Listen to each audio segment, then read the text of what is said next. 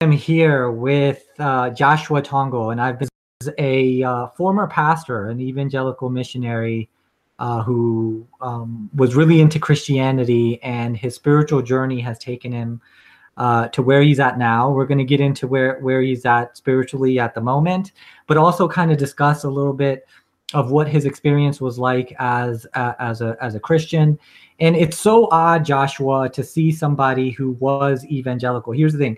There's people who, pick up certain things like meditation or yoga or spirituality along the way, but not from somebody who's had an evangelical Christian past.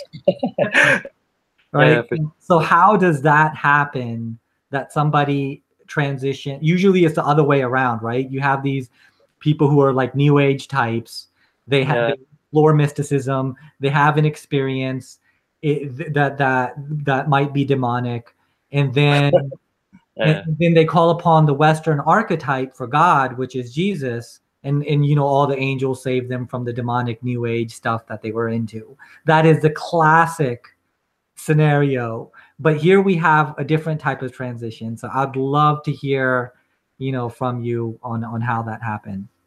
yeah, for sure, for sure. So I went backwards. I went the reverse, as you said.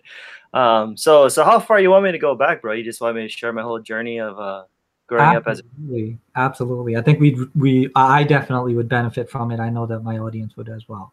cool, cool. What? So yeah, so as you were saying, I was a pastor, but even before that all started, I was born into a Christian home. And my parents, they were Roman Catholic before I was born, but then they had my sisters, they were still Catholic, but then when I was born, they were already a Protestant Christianity, right? It's a certain form of Christianity. And so although I was born into it, that doesn't mean that I didn't actually believe it. As some people actually think that I was just born into it and I was never the real deal, so to speak. And so when I was born into it, that just meant that was my main influence in my life, and I believed it 100%. All the what you would call the essential doctrines of the Christian faith, the Trinity, the deity of Christ, even the inerrancy of Scripture, which is necessary for us evangelicals in particular. And I held to all of those things, dude. And so growing up, I was just a really simple Christian.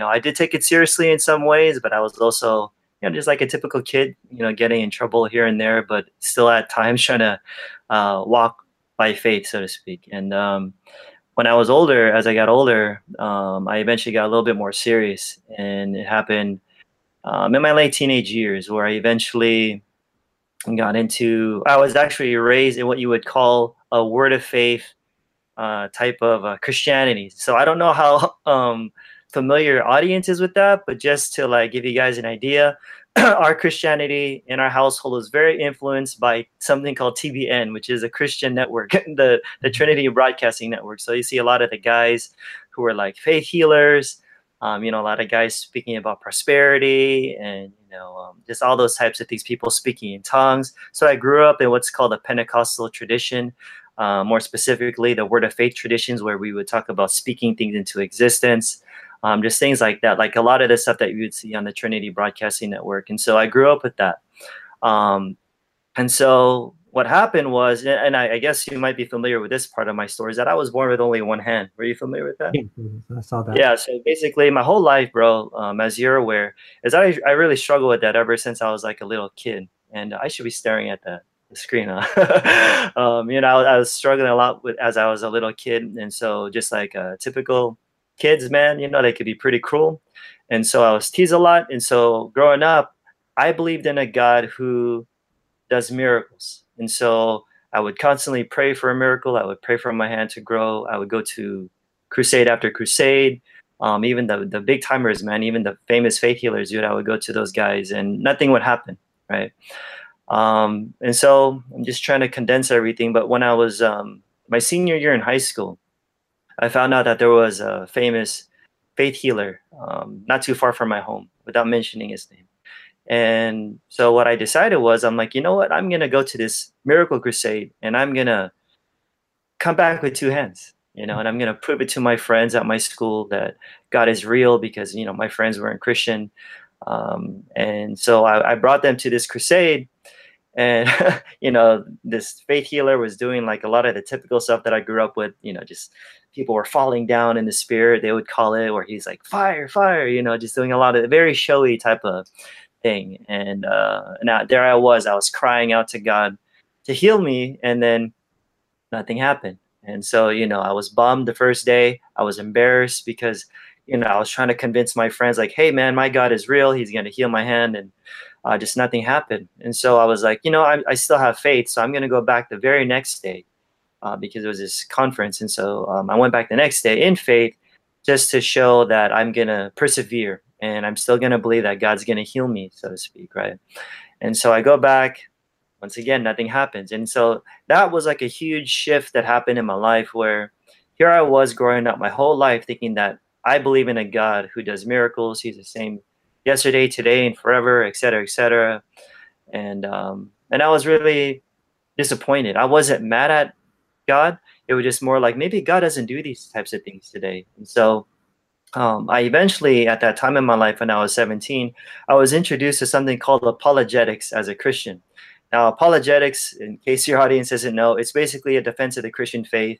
And I'm sure you're aware, bro, that even Muslims have their apologists as well. So it's pretty much a defense, right? So it could be an intellectual defense, philosophical, historical, etc. And so we had our own breed, so to speak, of these intellectual guys that knew how to defend Christianity, showing it that it's superior to all the other religions out there in the world, and the cults and all those things. And so I got heavily involved in that because that was so new to me, and it did change my life forever. When I was 17 years old, I mean, I was thinking hooked, dude, because like I said, my whole life I was just a very simple Christian.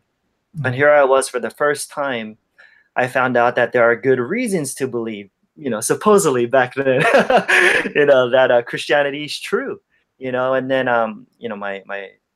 my teacher at the time, she passed away, unfortunately, but my teacher at the time, she was a Christian apologist, and she was the one that introduced it to me.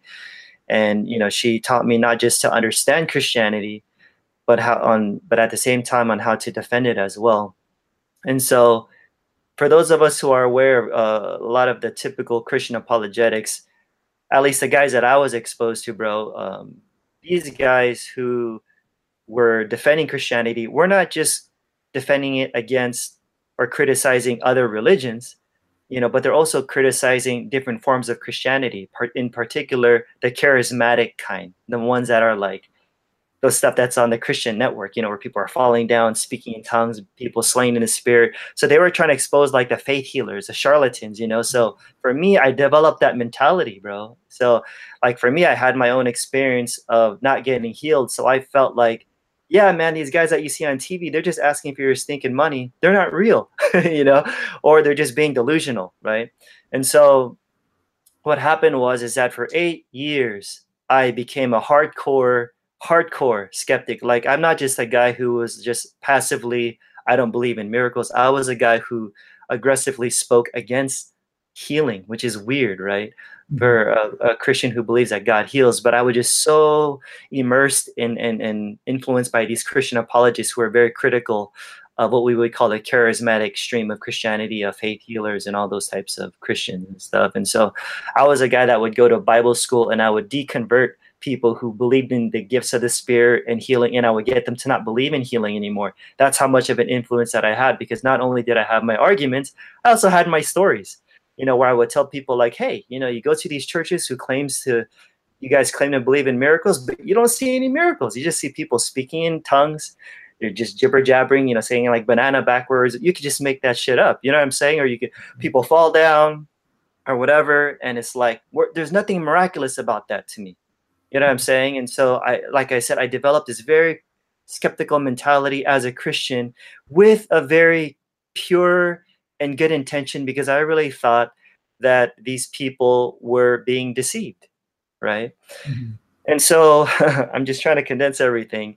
All of a sudden, after 8 years, I met this guy who had this miracle story that I could not argue against. And so, like I said, for 8 years, any miracle story that I heard, any story that I heard of somebody claiming to go to heaven or whatever, I just thought was nonsense. Like, just trust me, bro. If you knew the guys that were around me, they could testify my personality. That's all BS to me, you know. But then when I met this guy, I just couldn't deny there was something about his story that was just the evidence was so overwhelming, where he brought in all the documentation from UCLA, from Germany. And I mean, this guy's body was literally falling apart. He had 5 surgeries. He was supposed to have 2 more, you know, a total of 7. He has discs that were ruptured in his spine. His left leg was going to get amputated. His life was falling apart. He was bedridden 22 hours a day. So here's this guy telling his story about how he was basically dying. And then one day, according to his story, is that he has this out-of-body experience. And through that out-of-body experience, he gets what we would call, quote unquote, miraculously healed. So here I am listening to this guy during this 8-year skeptical period. And for some reason, for the first time, I was believing it. And I was struggling. It's weird because I was even confused. Like, why am I not wrestling with this, you know? But I guess it's because of the evidence that he was bringing to the table that this guy could be stinking lying. But how do I argue against the evidence that he's presenting? And here's this guy who's like standing in front of me, fully healthy. And doesn't look like how he used to, just not, you know, several years before when he was like falling apart and dying and bedridden and everything. So I don't know. So that led me on a whole journey of rethinking this whole idea of healing, that I'm going to spare you a lot of the details, but it was a really interesting detail of going back to my pain of not getting healed as a kid and all those things. And I skipped some part, but in the early 2000s, so I'm a breakdancer back in the day. Okay, we call it b-boy. And I was a typical, you know. Absolutely. So when I was a breakdancer ever since I was a little kid, ever since elementary school. But in the early 2000s, I actually injured my back, and I had a severe, really serious back injury where I had something called a herniated disc. I had something called sciatica, where I would just really bad pain, excruciating pain that would shoot down to my buttocks, my back, to my buttocks, down to my feet. It felt like I was stepping on like a bunch of needles every morning. And at the same time, which was really weird, is that I actually was diagnosed with a condition called gastroesophageal reflux disease, which is called GERDS. I never even knew what the hell that was until I was diagnosed with it. I never have heart pain, no chest pain, nothing, no heartburn, nothing really growing up my whole life. All of a sudden I get this attack, you know, in my chest that felt like a heart attack.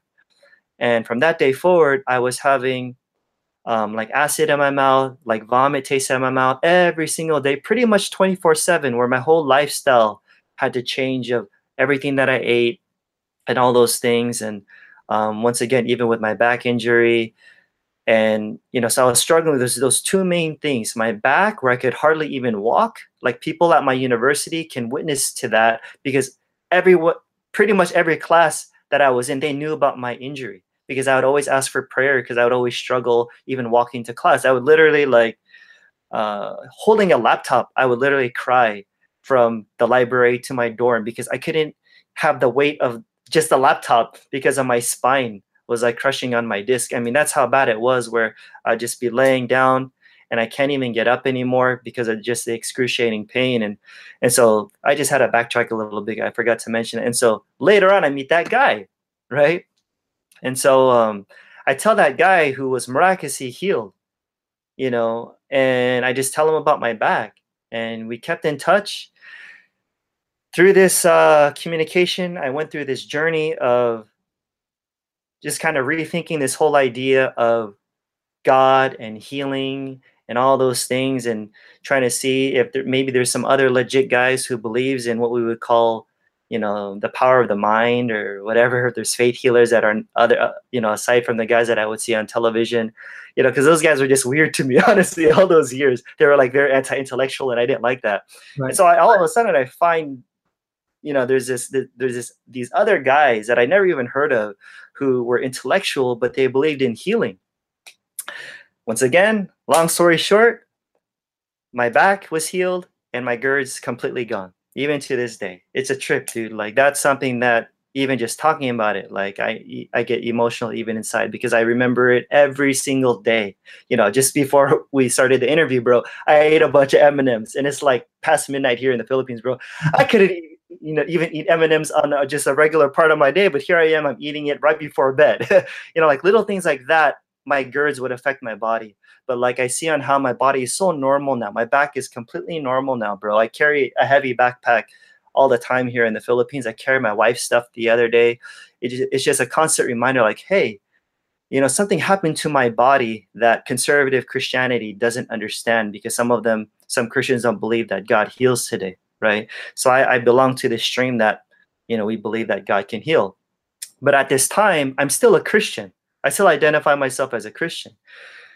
So just to take you through some of the stages, I started off in a Pentecostal church. We would call it an Assemblies of God denomination. That's what I grew up in, right? But then eventually, that skeptical period that I mentioned before, I ended up becoming a pastor at a Southern Baptist church. And I even taught apologetics at a Presbyterian church. And then eventually, when I got into healing, back in 2006, I eventually left the Southern Baptist church because they weren't too happy with my shift, right, of getting into healing and all that stuff, because to them, it's just weird. And then I eventually got hired at another church that believes in what we would call the gifts of the Spirit, right? So yeah, this was around like 2006 to 2008-ish. This was that period. But I'm still identifying myself as a Christian.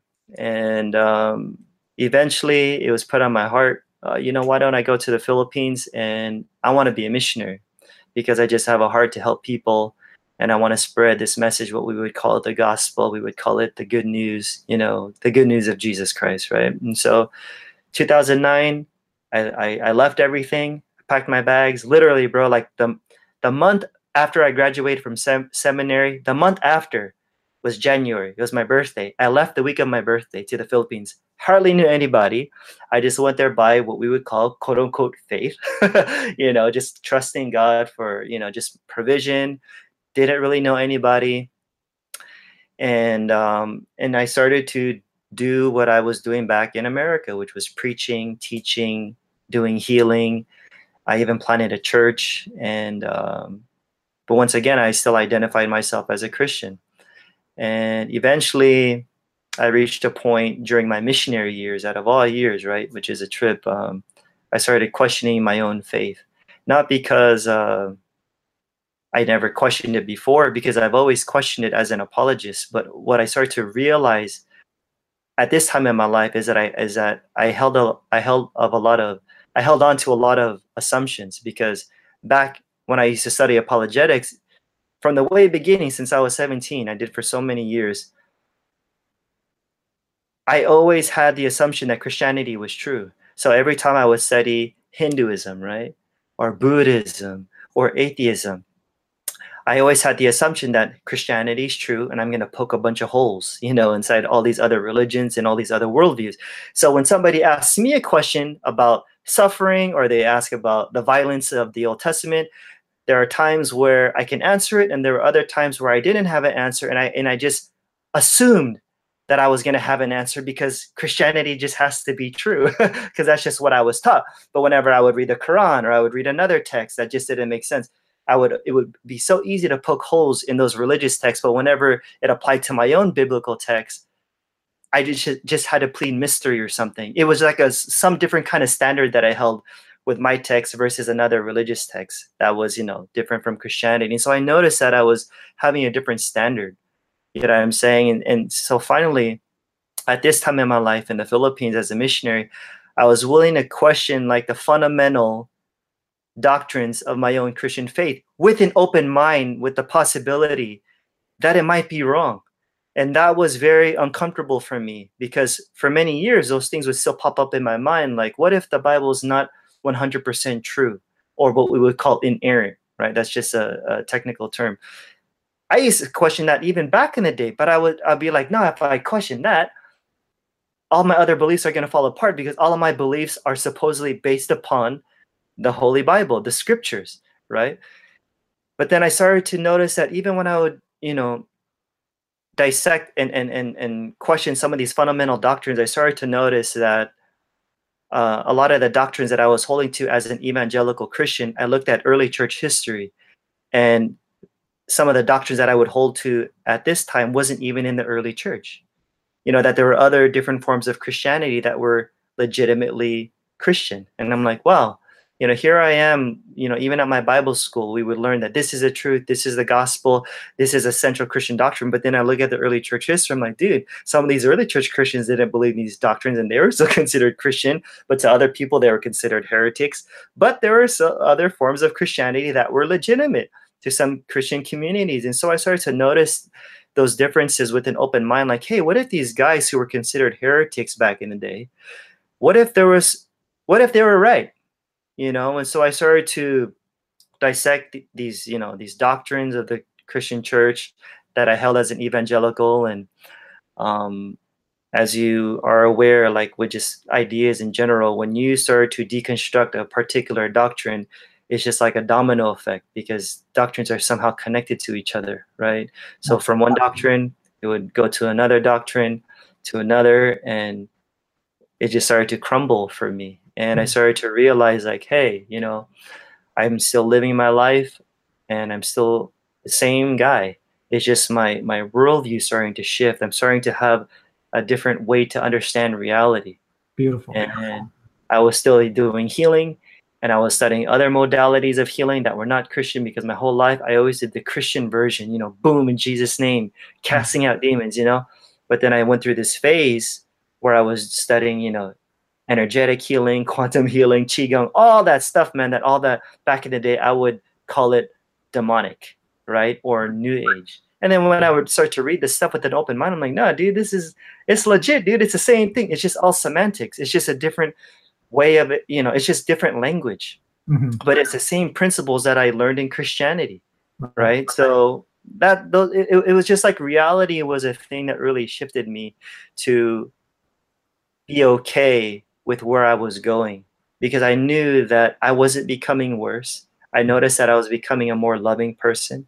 I noticed that I was becoming more of an accepting person, becoming more inclusive, more gracious. I was becoming less judgmental.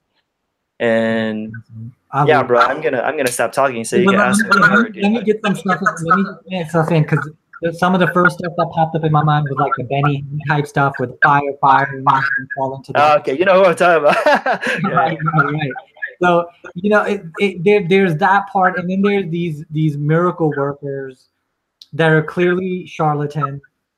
But what I want to know, Josh, is because listen, I've seen it in Christianity, I've seen it in Hinduism as well, where there's certain gurus who will, whether it's for money or fame or what they're doing it for, they're exploiting people with these fake magic tricks. Yeah. And like, what goes on in somebody's mind who is seeing, these healings and these magic tricks going on, and they get duped by it? Like, what goes on in their mind from because you've kind of been through it?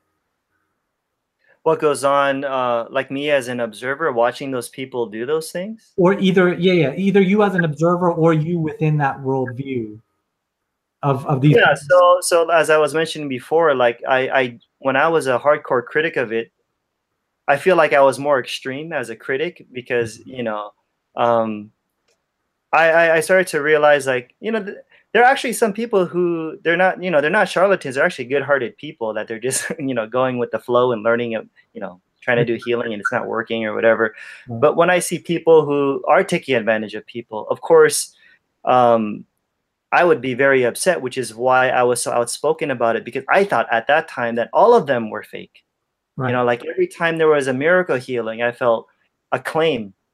I'm like, dude, you don't even see people getting healed, So I was on the extreme, but I do see that in some way there was some good that I did, because I was exposing the charlatans, that we would call them, and but yeah, it's sad, because you could give people false hopes and you're asking them for their money, and I mean, Christian or whoever, just deception, deceiving people, taking advantage of people is just not a good thing. So yeah, like you said, there are genuine people out there who are healers and stuff like that. I've worked with shamans and mystics who genuinely perceive the entire process as a healing process, and I think that's very different than obvious exploitation of people. I mean, you do one scientific experiment on some of these things and it'll collapse, right? Sure. I mean, you can't stand up to one scientific experiment. And so there is that aspect of it. But even the people who are involved, there are really good-hearted, genuine people doing some of these practices. And I think that fact should help at least some of us, rather than being cynical, just being appropriately skeptical. What do you think Yeah. about Yeah. So there's always room for healthy skepticism. In fact, I encourage everybody, you should be a skeptic, no matter who, no matter how good of a reputation somebody has, because they could be starting off well as a good healer, but then they could let other things get in the way, where they take advantage of people later on. You know what I'm saying? And so, but at the same time, even to this day, I see healers that are on YouTube. I've been to some of the most popular healing crusades within Christianity, at least in America. Um, I'm always skeptical, but at the same time, I believe that these things can happen, because obviously I even look at my own body, But at the same time, I will investigate and try to see, like I would inquire a little bit. Okay, so you got healed of cancer. How do you know? You felt something on your body, electricity. Okay, is there any documentation or X-rays or etc.? So I think there's always room for some healthy skepticism, because you shouldn't just believe everything that you hear. Right. And I'm completely into mysticism too. So the idea is that yes, there are avenues, there's energy, there's spirit, there's healing that happens. And unfortunately, when they're charlatans, it takes away, or people's openness away from the actual healing that does happen. And from a scientific point of view, look, science and medicine have not figured out what placebo or nocebo is. Sure. You can use those words like placebo and nocebo, but they are meaningless from a medical standpoint. Yeah. So there's a mind-body connection. There's healing definitely that takes place.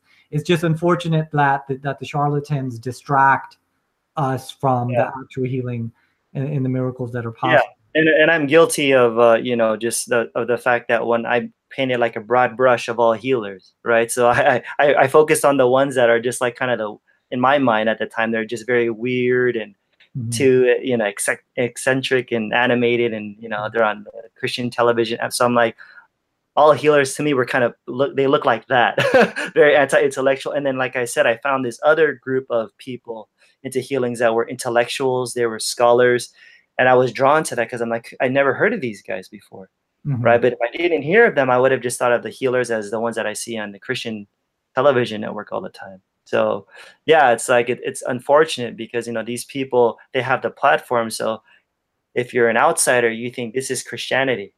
The ones that are asking you for thousands of dollars, you see, sow into their ministry, and then you'll get a miracle or something. Is like that. That's just unfortunate that's the representation of Christianity at times that people see on television. But as you continue to search deeper, you'll realize that there's other types of people who genuinely can help you.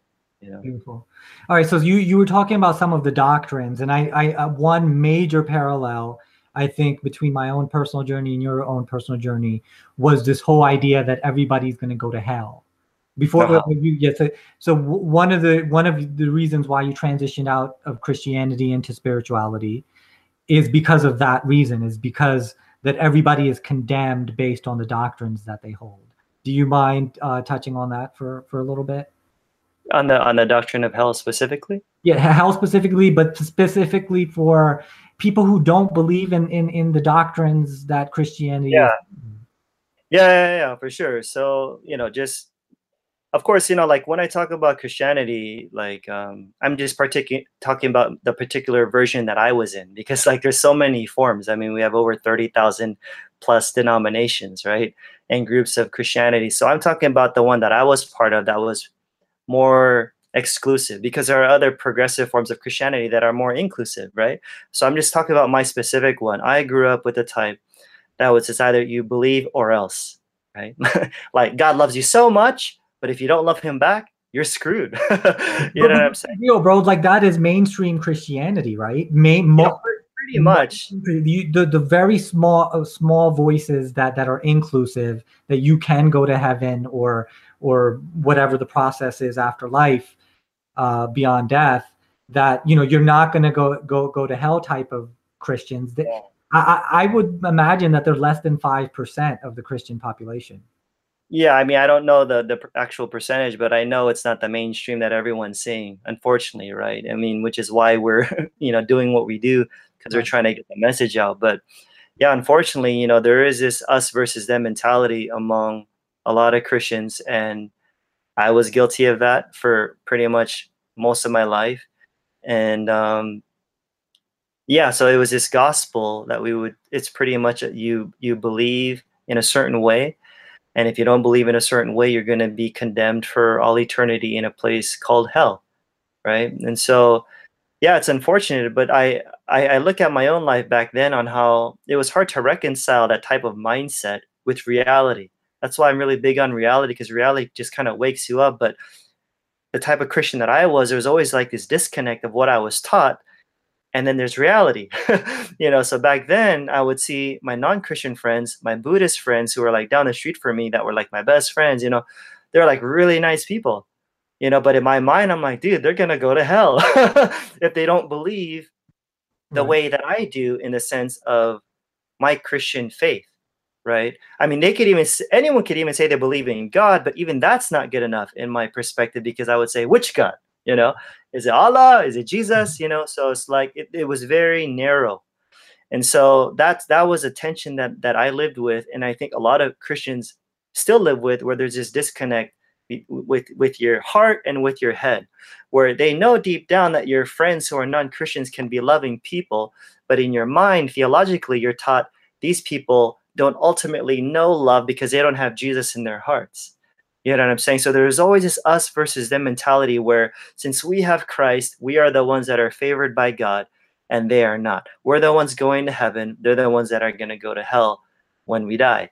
And so that was like a big struggle for most of my life. Even when I would evangelize and I would meet, there was a story that I remember where I would go around every single week, bro, to different mosques, and I would debate with Muslim apologists. That was actually our homework in school.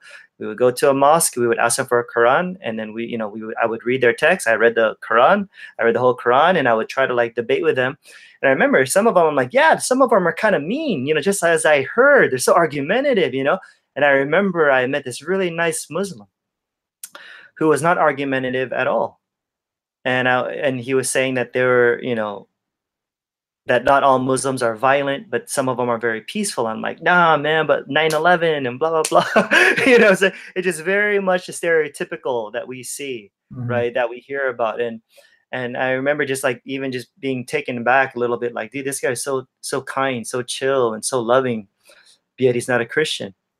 And so it was like it was still, and I still had my worldview though, as a Christian apologist, trying to make sense of it all, but justify like, nah, but he's not going to make it to heaven because he doesn't know Jesus Christ the way that I do, as Jesus as God, right, in the flesh and stuff. And I remember meeting this other Muslim who shared to me his testimony.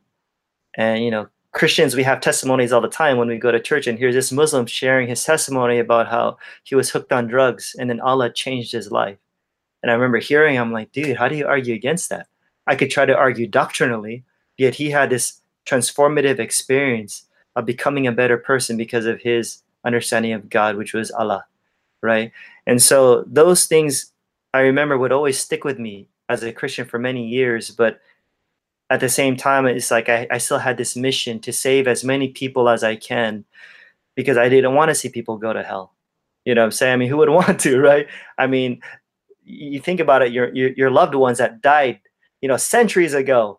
I mean, like down the line of your family, they're still burning in hell according to a certain version of Christianity. They're still burning to this day, and they're not going to be there for hundreds of years or thousands or millions of years. They're going to be there for sticking forever. I mean, that's something that I'm like, do we really take the time to really reflect on those words, eternal conscious torment? And it's going to be forever. It's not going to be a temporary one.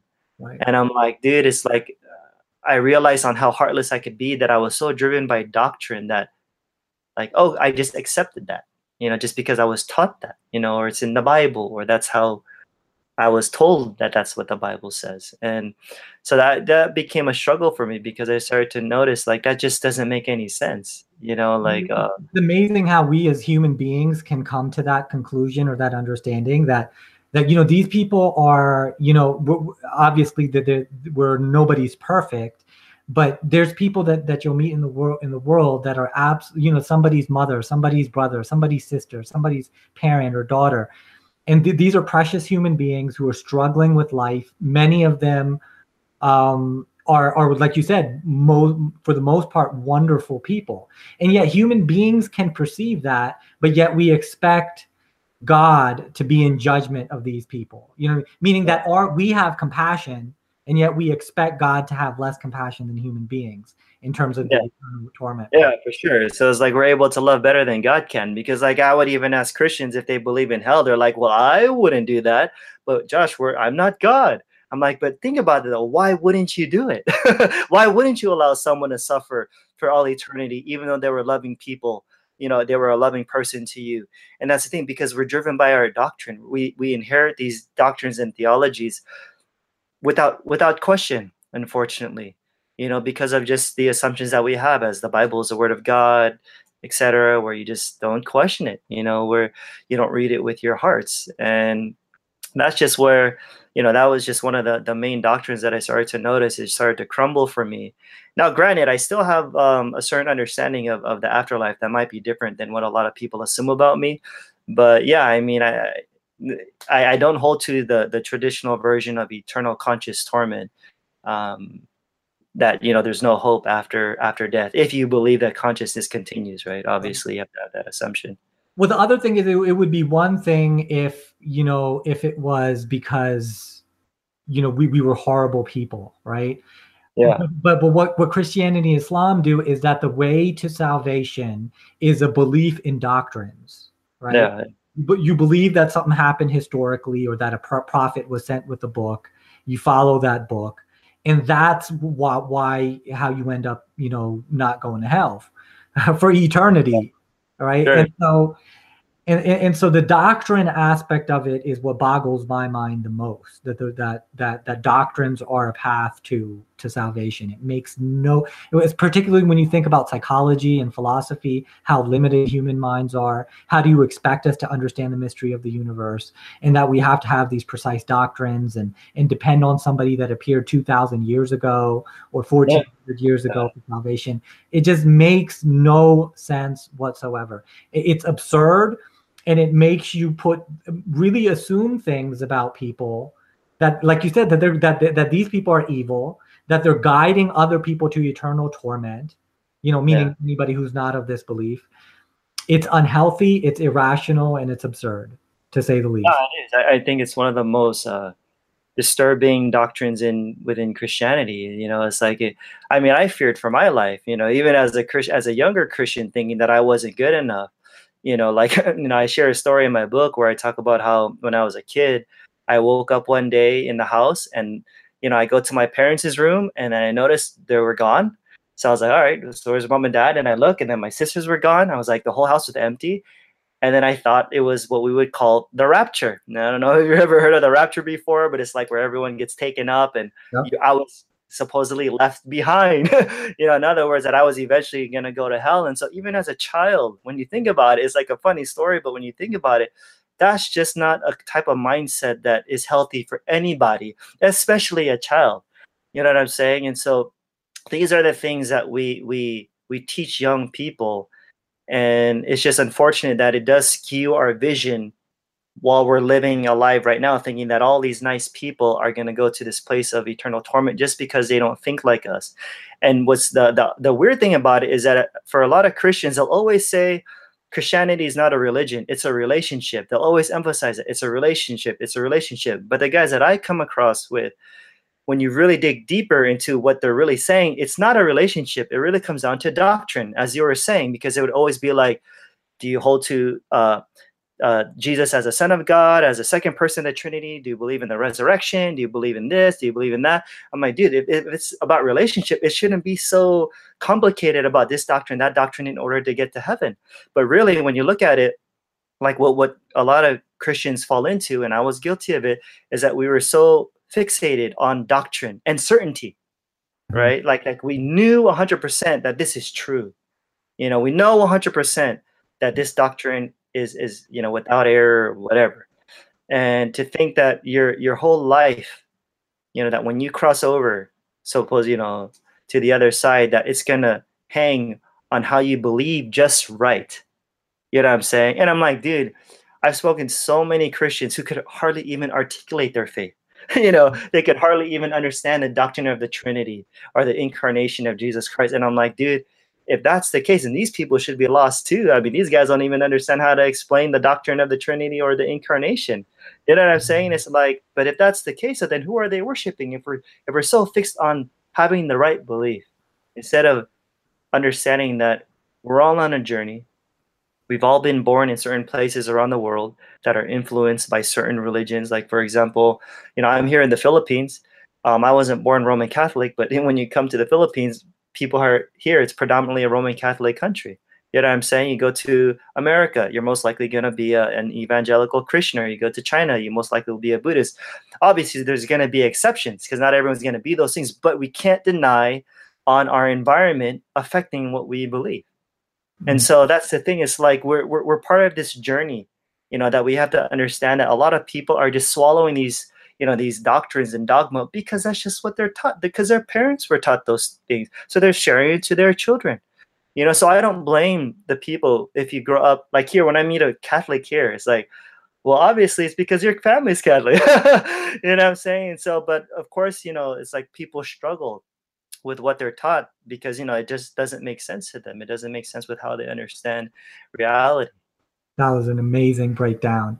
I mean, the words that you used to describe that whole situation, I mean, this is invaluable. Your whole perspective is absolutely, I mean, it's so unique, so rare, and so invaluable to see somebody who has had these insights, having been through, certain types of brainwashing and conditioning of the mind through religions of this sort. When you mentioned the rapture, the Seth Rogen movie popped up. I don't know if you saw the Seth Rogen movie. Oh, which one? Which one? It was a rapture, and they made fun of the whole. Oh, was it? No, I probably didn't see it. You gotta watch it. I remember that. Yeah, I'm gonna find out what the name of the movie is. It's not okay. But now I gotta. Yeah, maybe it's on Netflix or something. I don't know. But all right. With that being said, the next part I want to get into is where are you now spiritually? And you could just say spirituality, wherever you are. Yeah, I mean, I don't identify myself with any particular religion. I don't mind if other people do identify. It's just I find it very limiting for me. I guess at best I could just say I'm a human being who was raised as a Christian, and I have no regrets. With my Christian heritage, I did learn a lot of things, like when I meet with people, they think that I threw it all out just because I no longer identify myself as a Christian. I say, no, there's a lot of good that I got from the Christian tradition when it comes to, the message of forgiveness, the message of understanding grace in a certain way, the message of feeding the poor, but there were other things in there that I disagree with to this day. But, that was my tradition. That's part of my narrative. And I think that I treasure that because I'm able to help people who are on a similar path, who reach out to me, who were raised as Christians, who are pastors, and now they don't even know what to do anymore. And so, at this point in my life, I'm just like, dude, I'm just Josh. I'm just a human being. I guess you could say spiritual, but whatever the hell that means. But yeah, I mean, I believe in reality. I believe in love, energy, whatever. But people like to label me things as progressive this, new age that, blah, blah, blah. I'm like, nah, it's like, I do see that there's good in a lot of different systems. Right. And there are flaws in every single system. And so I will take what is true, what I believe to be true at this moment, and I will reject what I understand to be false, Yeah, so the best way. I think this is what the world is coming to. You know what I mean? yeah. I don't mind calling it spirituality, but you're right. It's beyond labels. It transcends these types of things. It's all about love and compassion. Yeah. And sometimes it's helpful to have a framework, Sure. which we can work off of. For some of us, that it's good to identify based on how we see the world that this makes more sense versus this. I'm not going to get into anything specific. but Totally. this worldview or this interpretation makes more sense than that interpretation. Sure. I'm not Yeah. against frameworks, but I agree with you completely in terms of transcending Yeah. and identities and just being human and spiritual. I think that's ultimately what it's all about.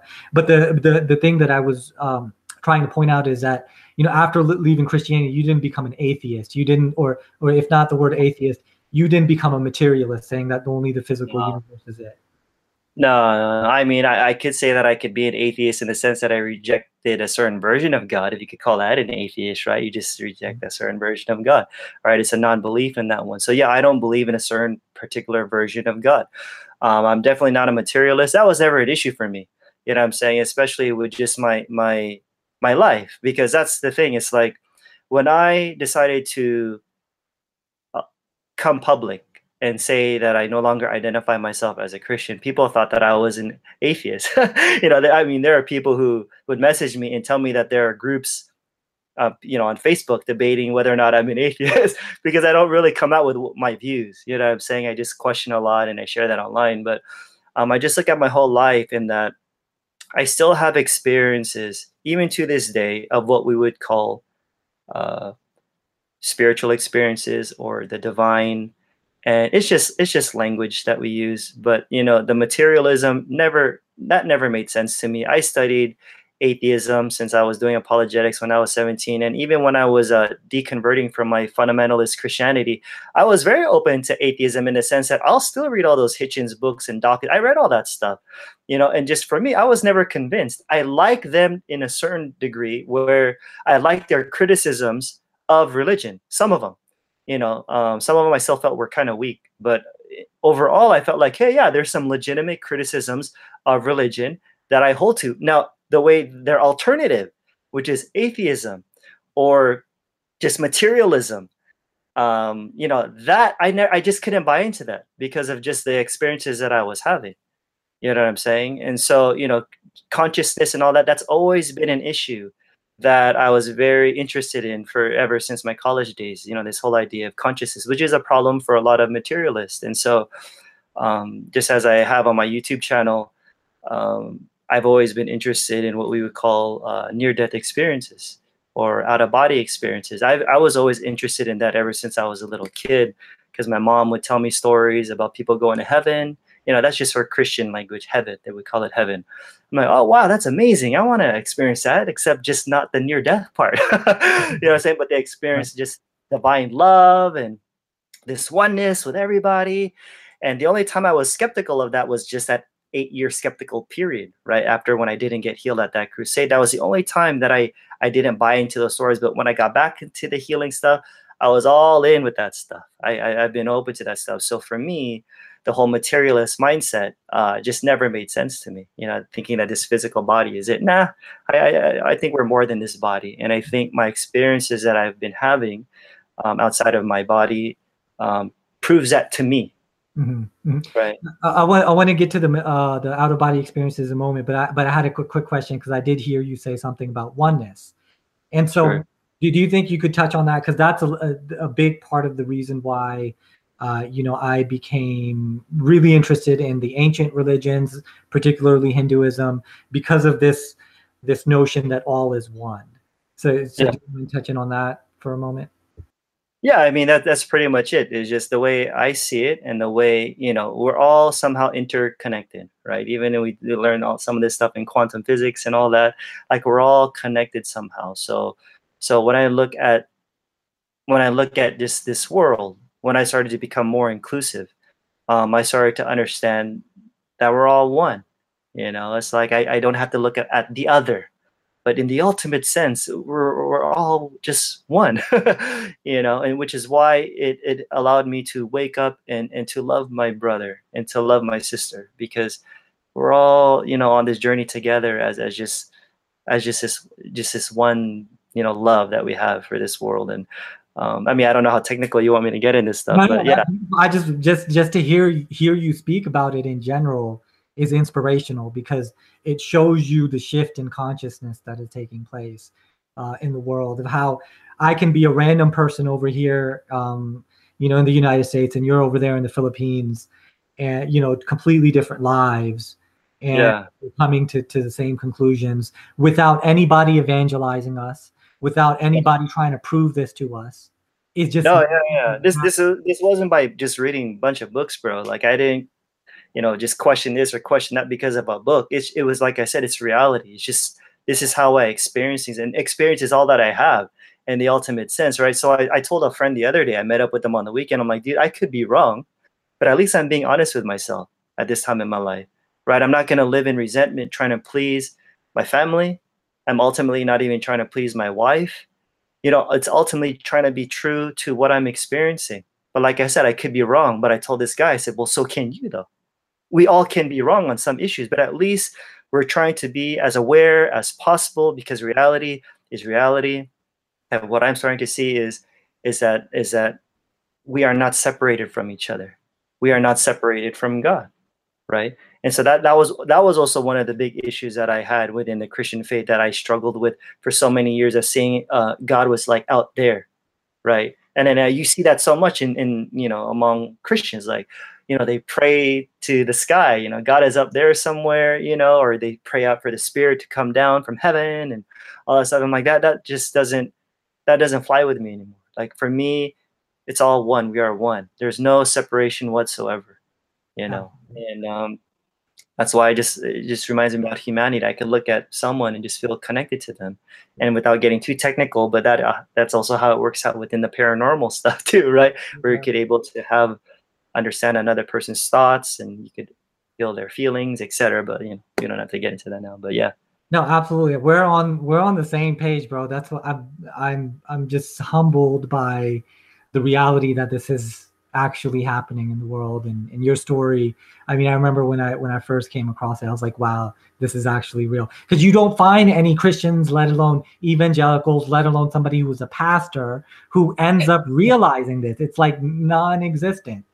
Now, granted, Or they're in hiding. or they're in hiding. All right. So the next thing that I want to get into is, without getting too technical, again, in terms of the paranormal, the spiritual experiences and mystical experiences, stuff like that, is that I have found that a lot of New Age types, I'm going to say New Age types because that's how I understood they claim to be New Age anyways. So they're into all this random spiritual, mystical, occult stuff. And then they go into an experience or have an experience. And experiences can be blissful, they can be heavenly, or they could be hellish. And when the hellish experience happens, it happens across the board. Yeah. They call upon the archetype of Jesus, and then it turns into an heavenly experience. And now all of a sudden, they decide to become a Christian. Yeah. What is your understanding of this whole out of body experience, whether it's astral projection or something else completely different? What is your understanding of what these experiences are? And in terms of when the experience turns dark, does that mean that Jesus is the only way? He's the only one that can save you from this, and that New Age spirituality is what took you to that dark space to begin with? If you could get into that for a little bit. Okay, which one would you want me to target specifically? The whole experience turning demonic. You could start with that. Okay, yeah. So I mean, when it comes to out of body experiences, yeah, there's what we would call positive experiences, and some of them are even hellish. There are hellish realities, right? Now, from my understanding, is that our ideas, or wherever we're at, when it comes to our own vibration, right? Whatever we're vibrating, we will start to attract it. And so beliefs play a huge role in in our out of body experiences. So if you believe with a certain worldview or framework, why is it that a lot of people, they do have these experiences of the demonic, especially Christians, right? So like there was this, I remember there was this kid who wanted to know if hell is for real. So he would watch all these near-death experience videos on YouTube, and he's like, all right, Jesus, if this is real, show me. Next, he has this hellish experience, But like when you look at that, like we have to keep in mind that our beliefs do manifest into reality, especially in these other dimensions, so to speak. It actually depends on where you're at, though. So I'm trying not to complicate it, but some of these dimensions that you can end up in these different planes of reality, they're more thought responsive. And so many times, if you have beliefs or ideas in your mind that are even subconscious, right? You might not even be aware of it. These can manifest into certain thought forms. And so because of that, you can start seeing the things that you believed your whole life. That's why people would see Jesus, or they would see their own, religious figure, even when it comes to them crossing over. It's like beliefs play a huge role. Doesn't necessarily mean um, that they're objectively like right or true, in the sense that just trying not to get too technical with it. But yeah, our beliefs play a major role in many ways of what we see. That was perfect. I mean, you can't, that's the explanation for it, in my view. Yeah. That was precisely it. Okay, awesome. All right, so one more topic that I think that is important. I talk a lot about the subject that I'm interested in attacking when it comes to Islam and Christianity is the whole exclusivity thing, where Okay. like honestly, I don't make too many other criticisms of. I don't really make any other criticisms of religion. Granted, there's always stuff that we can criticize. I think for the most part, the rest of that stuff doesn't matter. The main thing that I care about is death and life and what's going on and what's going to happen. And if people are going to literally be tortured for eternity, then that's something to contend with and something to deal with, but also the implications of what these beliefs have. So that's my main thing. I don't usually attack Christianity or Islam on any other issue besides this one. But that being said, there are Christians who are persecuted in the world, right? Yeah. They're in the Middle East, or where maybe they just don't have the opportunities, and they're going to try and evangelize and convert everybody, as as a former missionary. Yeah. So how do you think, for people who are hearing this who are not Christian and are dealing with these evangelical types who are trying to convert you, and then on top of that, there's Christians who are persecuted. What do you think the best way forward is for people who are considered heathens by these types of people? What do you think is the best way forward in terms of being able to get along and to love and compassion and all these types of things? Amongst Christians. Yeah, how can we love Christians who think or Muslims who think we're going to hell? Sure, yeah. I mean, so these people who, if you come across a Christian who's, sharing to you their message of the gospel, and if you don't believe in a certain way, you're going to hell. These Christians are human just like anybody else, right? And just like on how me and you haven't figured everything out, neither have they. In many ways, like, they've been indoctrinated. And honestly, like, I look at them as just on a journey that, for the most part, like, I could speak for myself and I could speak for a lot of my friends. When we would share these messages, even if they were exclusive, we shared it sincerely, like, because we thought that it was true. Granted, there's some guys that could be jerks and stuff. Screw those guys. But the ones, who are more kind and they're sharing this message of exclusivity, even though their actions are so kind and loving, I would give them the benefit of doubt that they're actually just trying to do a good thing. Like, when I was trying to save people from an eternal hell, no matter how ridiculous that sounds, I really had a heart to help people, because I didn't want them to go to that place that where there's going to be no hope whatsoever. You know what I'm saying? And so when I look at people who are judgmental Christians, if we reject them for being exclusive, then we're guilty of the very thing, right? Of being exclusive as well. That's why when I tell people, like, hey, yeah, not all Christians are nice, right? But some are.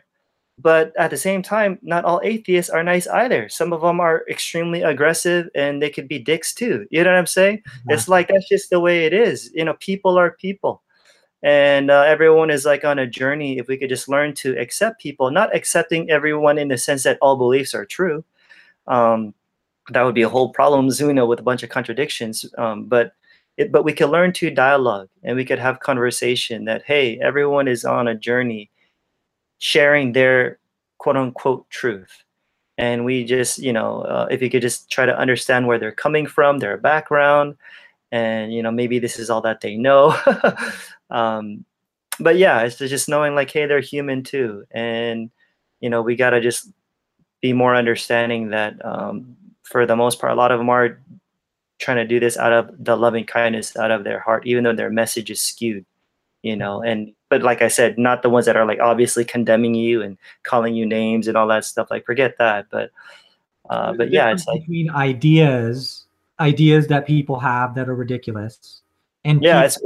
it's mostly yeah separating that Mhm. and looking at dissecting more of the idea, like as you were saying. That's something to think about more instead of just judging the person as being stupid or you know uh, brainwashed or whatever. But granted, yeah, people are indoctrinated. It is sad, but it's like they're human beings. Right. And I was there too. I'm guilty of that. I mean, I had so much confidence in my faith, bro. It's a trip. Like even I'm shocked of where I'm at. Like here I am, like I have this huge 180 turn. And I'm like, that's why I told people when I went to America back in 2012, like a lot of my seminary friends were like shocked with what happened to me because they know me. They're like, Josh, we know how you are. You don't just, change your views. I'm like, exactly. So I'm like, just hear me out before you base it upon hearsay. You know what I'm saying? It's like, it took a long time for me to get to where I'm at now. It was a process where I figured it all. I mean, I was so confident back then, bro. I knew who's gonna go to, who goes to hell, who goes to heaven. It's like it's a trip on how much certainty that I had and how a lot of Christians have because we just kind of inherit that mentality. That we have to know this is the truth, this is the truth without question, never question God, never question God's word. I'm like, dude, I inherited those types of mentalities and beliefs and stuff. And not to remove any responsibility, but I just try to be more understanding because I was there too, and I was sincere trying to save people, you know. Right. But yeah, Wow. All right, Josh. So, in reflecting on this whole conversation, I have to admit, for my take personally, not only is this the most important conversation that I've had on YouTube, but I think it's going to be the most important conversation I will ever have. I The appreciate. In terms of all of the different topics that we touched, Uh, everything from exclusivity to evangelical Christianity to charlatan miracle workers to what would the how the mind can produce different impressions during a mystical experience, whether it's dark or light, yeah, to loving Christians and trying to understand why they have these sometimes delusional beliefs. I mean, there's no conversation in my view that could be more important than this one. And yeah, I appreciate you. I appreciate you. yeah. I So, appreciate you, man. Appreciate you. all right. So we'll go ahead and end it here. To definitely check out Josh's channel. I think Mhm. you've written a few books as well. Check that out. And I'm definitely going to continue watching your videos, and I'm sure sometime in the future we'll, even if it's a year from now or 2 years from now, that we'll link up again. I And appreciate. be blessed. God bless you. Thank you, brother. Balance the divinity in you. I appreciate you, man. Appreciate what you're doing. What you're doing is a good thing, bro. I checked out your channel last night. I'm like, this is good stuff. What he's doing. So, I feel your heart. I'm glad we resonate on a lot of these things. So there's something there. So of course I believe in what you're doing as well. You're just another voice, just speaking light into the world and reminding people, helping them to remember who they are. So keep it up, bro. It's good stuff, Beautiful. man. Beautiful. All right. Peace, brother. Peace.